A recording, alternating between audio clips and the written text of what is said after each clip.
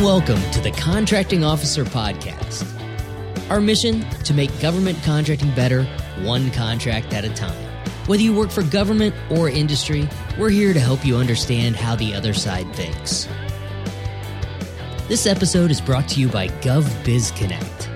GovBizConnect is a professional network for small businesses, large businesses, and government employees to find teaming partners and contracting opportunities. It's free to sign up and build a profile.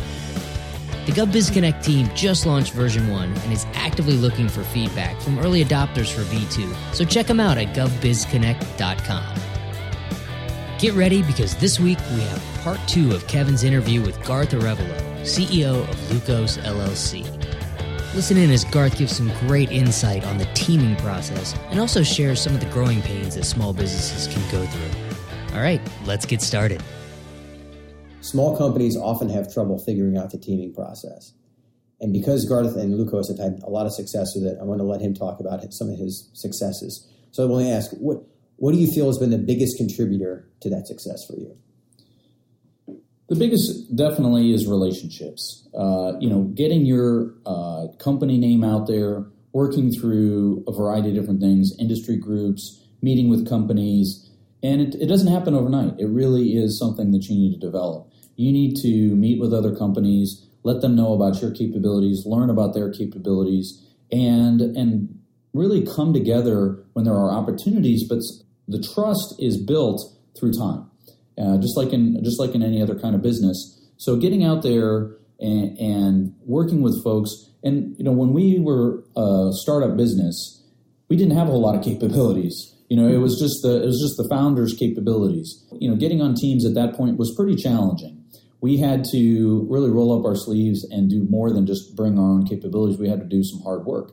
But that allowed us to build some capabilities and then also build relationships because our teammates saw that we were really working hard to help the team win, and that turned into work. And then we also became a valuable team member for other subsequent contracts or for other proposals because they saw that Lukos was really willing to help the prime win or help them perform and a variety of things. So then from that, we even have now relationships with companies that we're either priming or we're teaming with that are built from previous proposals. They saw what Lukos could do. They saw how we helped our prime win. And then when they were going after an opportunity, they oftentimes called us and said, we know what you can do. We saw that how you helped the team win, and that relationship that we built sometimes pays off years later. It's not a fast process. Something you need to really build. And one thing that's kind of unique, I think, in the government contracting is how oftentimes we may be at one point competing with a company, and then the next time we're collaborating with them. Marketing to your competitors oftentimes becomes a pretty useful technique. So I know who a lot of my competitors are, and a lot of times we're talking on a regular basis. We're talking about future opportunities. Maybe we're sharing notes. And then who knows, maybe sometimes I want to prime or pursue an opportunity as a prime contractor, and then maybe I'll call them and ask them to help me out because I know they may have complementary capabilities. And then other times maybe we both go ahead and prime against each other or bid against each other along with anyone else. So those relationships that you're building, and the kind of as Greg, a friend of ours, it says a frenemy, and sometimes they're a useful ally, and sometimes you're just going to go head to head on a competition with them. But probably more often than not, it's worth it to get to know them and build that relationship because realize you're not always going to be competing with that company, and no one company has all the answers. So working to develop that. The relationships across the spectrum, both with companies that do things completely different than you do, as well as companies that are very similar to you. And also it can help maybe when you are competing against them, knowing what they're capable of. That's a really good point. And that co-opetition idea, that's not something I saw as a contracting officer. To understand that one day a company is competing and the next day they're teaming, and how that relationship is unique. To be able to manage that well, which is something that Lukos has done based on just seeing how their brand is working, just listen to how they interact with other companies. It's really sound advice. So the small businesses that are dealing with these challenges, trying to figure out is this my mortal enemy? Well, there aren't really many mortal enemies in this business because, like you said, tomorrow you could be competing, or tomorrow you could be teaming because they have just the right skill for what you need to win. Let me add one little comment there that I think so. It is important to market your capabilities to companies of all sizes. If you're small, you want to be able to talk to larges. But one thing I found about as a small business trying to approach large businesses is yes, large businesses need small businesses to meet small business goals and things like that. But what probably is the most effective way to approach a large business, especially if you're a startup or a smaller business, is to really come to a large business with an opportunity. You know, I am a small business. I'm interested in pursuing this contract maybe as a sub or as a prime, and I'm looking for that company to work with. What usually doesn't work with large businesses is just coming in for a teaming discussion and saying, "I'd like to be your teammate." I'm a small business. Hire me. Yes, exactly. That really doesn't work. The large businesses are much more receptive when you are going forward and saying, "Hey, large business, I have this opportunity and I'm interested in it. I know X, Y, and Z about it, and I can bring you this capability, this knowledge, this insight into that, which will help you be competitive." And most of the time that would be when the large business would be priming and you're trying to get on their team for a particular contract. But going in sort of empty-handed to teaming discussions, especially with large businesses, because large businesses will get pitches from smalls all the time. When you go in there and say, "I want to work with you because I have this capability that will help you on this contract," that is gold. And it's something that we didn't learn in our first couple of years, or maybe we knew that, but we didn't do a very good job of. So it takes some work ahead of time to do some research on that company. Say, I think ABC Mega Corporation is going to pursue this opportunity. I have a capability in that area, so I'm going to ask them for a teaming meeting. And then when I go in there, I'm going to market to Mega Corporation my capabilities X, Y, and Z that will help them on that opportunity. And so if you don't have an ongoing relationship with a large business that you'd like to target, that's pretty valuable. And they're going to be a lot more interested. And that when you're trying to help them win, those are the teammates they want. They want to find teammates that are going to help them win their contracts. And they're not just going to give out handouts. There's way too many small businesses. I know that they have small business goals to meet, but there's way too many small businesses, and you want to be able to be more specific about how you can help them. Well said. And you want to be relevant. You want to make sure what you have is relevant to what they need. Absolutely. Awesome. So here's a fun question. If you could go back and talk to the younger version of yourself, when you first started Lukos, what would you tell yourself? Back on day one, what was the big lesson that you've learned in these last 7 years? There's a lot of lessons, but probably the simpler one, and this is something I think every business is, no matter what your size is, but being reactive to RFPs, to opportunities. We're always trying to be more proactive, and it takes a lot of work to be prepared for proposals, for opportunities. You really need to get ahead of things. So if you're just waiting around for notices to come out on FBO, you're probably too late. I mean, it's a pretty old axiom in the business development world that if you wait around till the RFP is released, you're probably going to lose. So it's a gathering of business intelligence. There's resources for that. There's several services that will sell you a database of information about trying to get ahead on that. But it takes an integrated approach, and you really need to build a pipeline. You need to focus on key customers. You need to focus on key opportunities, and you need to do that well in advance. So whether it be using Skyway as an advisor to help you build that pipeline, we've done some of that, as well as have some of our own tools. But you need to have an integrated approach to be able to get ahead of opportunities. When we first started, it was just, an RFP was released. We want to submit a proposal. Those are never as good as the ones that we were preparing. Really, the ideal situation is you're prepared a couple years in advance on major acquisitions. You need to be looking for key members of your staff that you might want to hire, whether it be program managers or subject matter experts that can help you respond to it. You've maybe met with a customer to talk to them about their needs. you've been to industry events, you've been to industry days. All of those things are involved to be really prepared for an acquisition. And when we first started, we were just reactive. Everything was reactive. And still, we sometimes run into that. It still happens as a small business. But we're always working to be more prepared and do a better job. It's really critical if you don't have this inside your organization, inside your company, to try to get some help. And hiring a business developer isn't necessarily the simple answer for a small business. Maybe you want to use consultants. And again, you need to have tools. That's why the business intelligence services out there are making money, because the big guys are spending the money. We waited a long time before we invested in one of those, and we probably should have done it earlier. We thought we would just hear about opportunities through the network. There's a lot of opportunities you just don't hear about, and can quickly go by without you ever knowing about it, or it goes by and you hear about it too late. So having good advisors, to walk you through that process and help you build that pipeline and build your business development process is really important. Amen.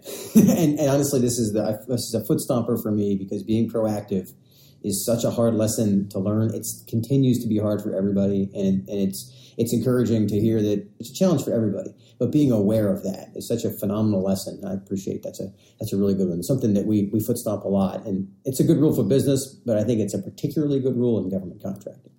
Well, Lukos has done well. You've been doing a lot of interesting things. What do you see as the biggest opportunity for you today?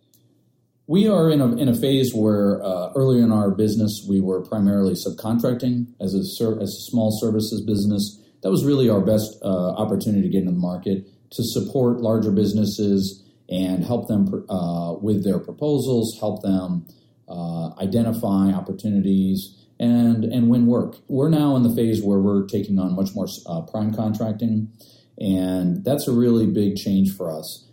We want to be able to be the masters of our own fate, and that's really the case on the prime contracting. Maturing our processes, our systems, things like that.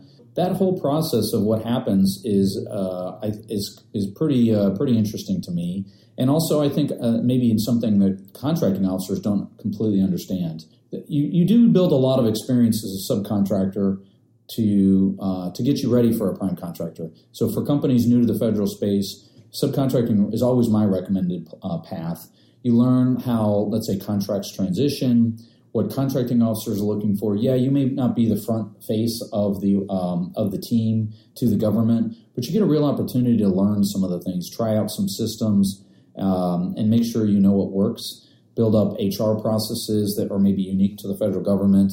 And then when you're ready for prime contracting, it takes a lot more time. You have to have the bid and proposal process. You need to have all the resources and the smart people to be able to put in credible proposals. And so we've been doing that. We have all the business systems, and it's really I think it's really gonna change the face of Lukos. We have our program management processes and how we interact with customers. How do we keep track of the requirements on contracts? That's not something you just kind of do right away. You gotta figure it out. You've got to figure that out, and the government's expectations are oftentimes they're pretty demanding, which is they should be. They're paying good money for your work. All that is a process, so it's a real opportunity for us to grow, and we already have some prime contracts, and we're soon to be getting some more. So that's a big opportunity for us. Okay, so there's your big opportunity. What do you see as your biggest hurdle as you go from being the subcontractor to a prime contractor? You're becoming a mature small business. Yeah, that's a good one. There is a lot of things that, like I said, the systems that we need to implement, and we're doing that right now. For example, we're moving from QuickBooks to a much more robust financial system. The system we're choosing is Uninet, and it's a big task for us. Some businesses, some of our peers have gone to hundreds of employees still using QuickBooks. We had our accounting system approved by DCAA using QuickBooks. We had that a couple years ago, and now we're trying to go to an even more robust system that will help us be compliant and also just give us some of the information we need, whether it be even more insight to forecast for bidding purposes, making it easier to report and allocate costs. But the DCAA requirements there's a lot of them, and we really need to. We've had them come. In fact, they were here the week before last, and there's a lot of good, a lot of questions they're going to ask you, and you need to make sure your systems are well established. The computer systems can help you. It's still about how you implement those systems, but I think we're really maturing now. But it's taking a significant amount of work, and implementing one of these systems in the middle of contract performance is challenging. It can be a real distraction. We're putting a lot of hours throughout the company to try to implement this, train our people, learn how to use that. We have had to devote a lot of manpower and a lot of resources to implement these systems. I know that it's going to be really good for the long term. It's going to make our business and financial systems just be able to be a lot smoother going forward, but it's not easy. And then you have to get over the hump. There's a big hump. You're getting through the hump. Yeah. So it's really good perspective.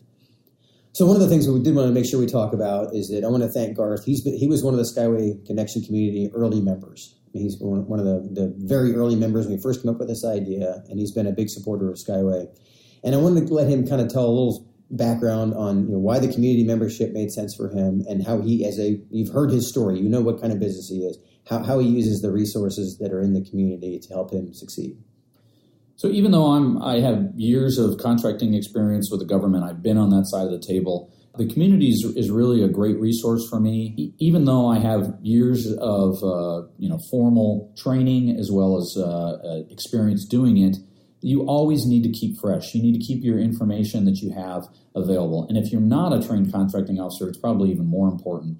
But even for someone like me, I need a resource. I need to have someplace I can go to ask questions. I continuously ask contracting questions, even to my peers, to my fellow businesses, things like that. So having a community and a resource to be able to get ideas, to find out what people are doing, to interpret some of the rules as they're changing, it's a real gold mine for getting some of those questions answered. Because sometimes it might take you weeks. And I guess the one thing in general about being a small business is there's a lot of science projects, and you're always trying to figure. Each week or each month brings a new science project, and you can spend a lot of time trying to solve those science projects. But chances are someone else has already solved that problem. And so having a place where you can go to say, I have this problem. Pretty much sure that someone else has already had that problem. Now, I just need the right place to find the answers to some of my problems, so that I don't have to reinvent this whole experiment. Very cool. I'm glad you're able to use. That's why we built the community, was for that kind of stuff. So as we wrap up here, let me ask you: what one thing are you excited about? What has you most excited about your business, and maybe about the government contracting industry in general? It's been a challenge because some of the government dollars are shrinking, but the opportunities for small business I see is going up. More and more large contracts are being set aside for small business. If anything, it's harder to be a large business right now because we're seeing major opportunities switch from what were large business contracts to being small business set-asides. So the opportunities for small businesses to grow in the federal marketplace is, I think, really strong right now. And as a small business, we're a service-disabled veteran-owned small business and an 8A small business, and we are getting more and more chance to prime. So like I said, our big hurdle now is moving that, or our big opportunity and hurdle is that transitioning from a subcontractor to prime contractor. And part of that is because we see the contracts coming down that we're going to have an opportunity for, that experience that we have built over the last many years as in previous work and developing our capabilities. That's really going to pay off as we go towards a more prime contracts. And with more of those set aside, we're really excited about that, getting a chance to be a prime and be a direct customer to more agencies. So that's a good segue to the idea of the fear of drowning in opportunity. Does that ever bother you? I mean, like you said, there are lots of small business opportunities for you. How do you guys target to make sure that they're the right fit for Lucas? That's probably the hardest thing we do. I mentioned all this financials and other things like that because proposals might take a month or 2 months of our time, and it may be our entire bandwidth to respond to some of these proposals. We may not be able to do any other kind of business development work when we have a major proposal. So those decisions are critical in how we bid and not bid. It really comes down to a disciplined process. You can't just kind of, making decisions on the fly. We've tried that a couple times. It doesn't work. You need to have good advice. Sometimes you need to have and maybe even an outside view like a Skyway or someone like that to help you vet an opportunity and say, this is within my capability.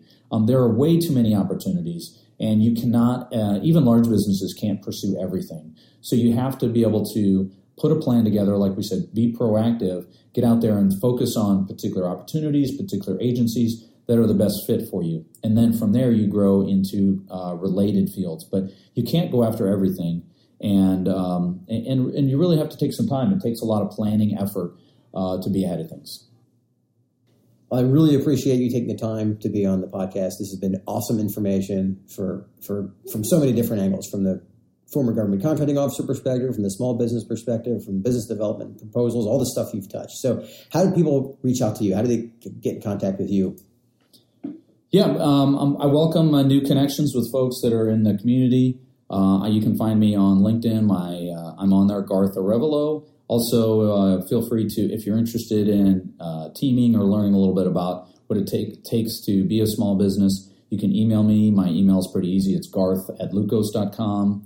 We were given a lot of great advice as a startup small business, and we continue to get great advice from our peers, companies, or from larger companies that have been very generous for their time. So we try to pay it forward. I mean, we can't do it everywhere.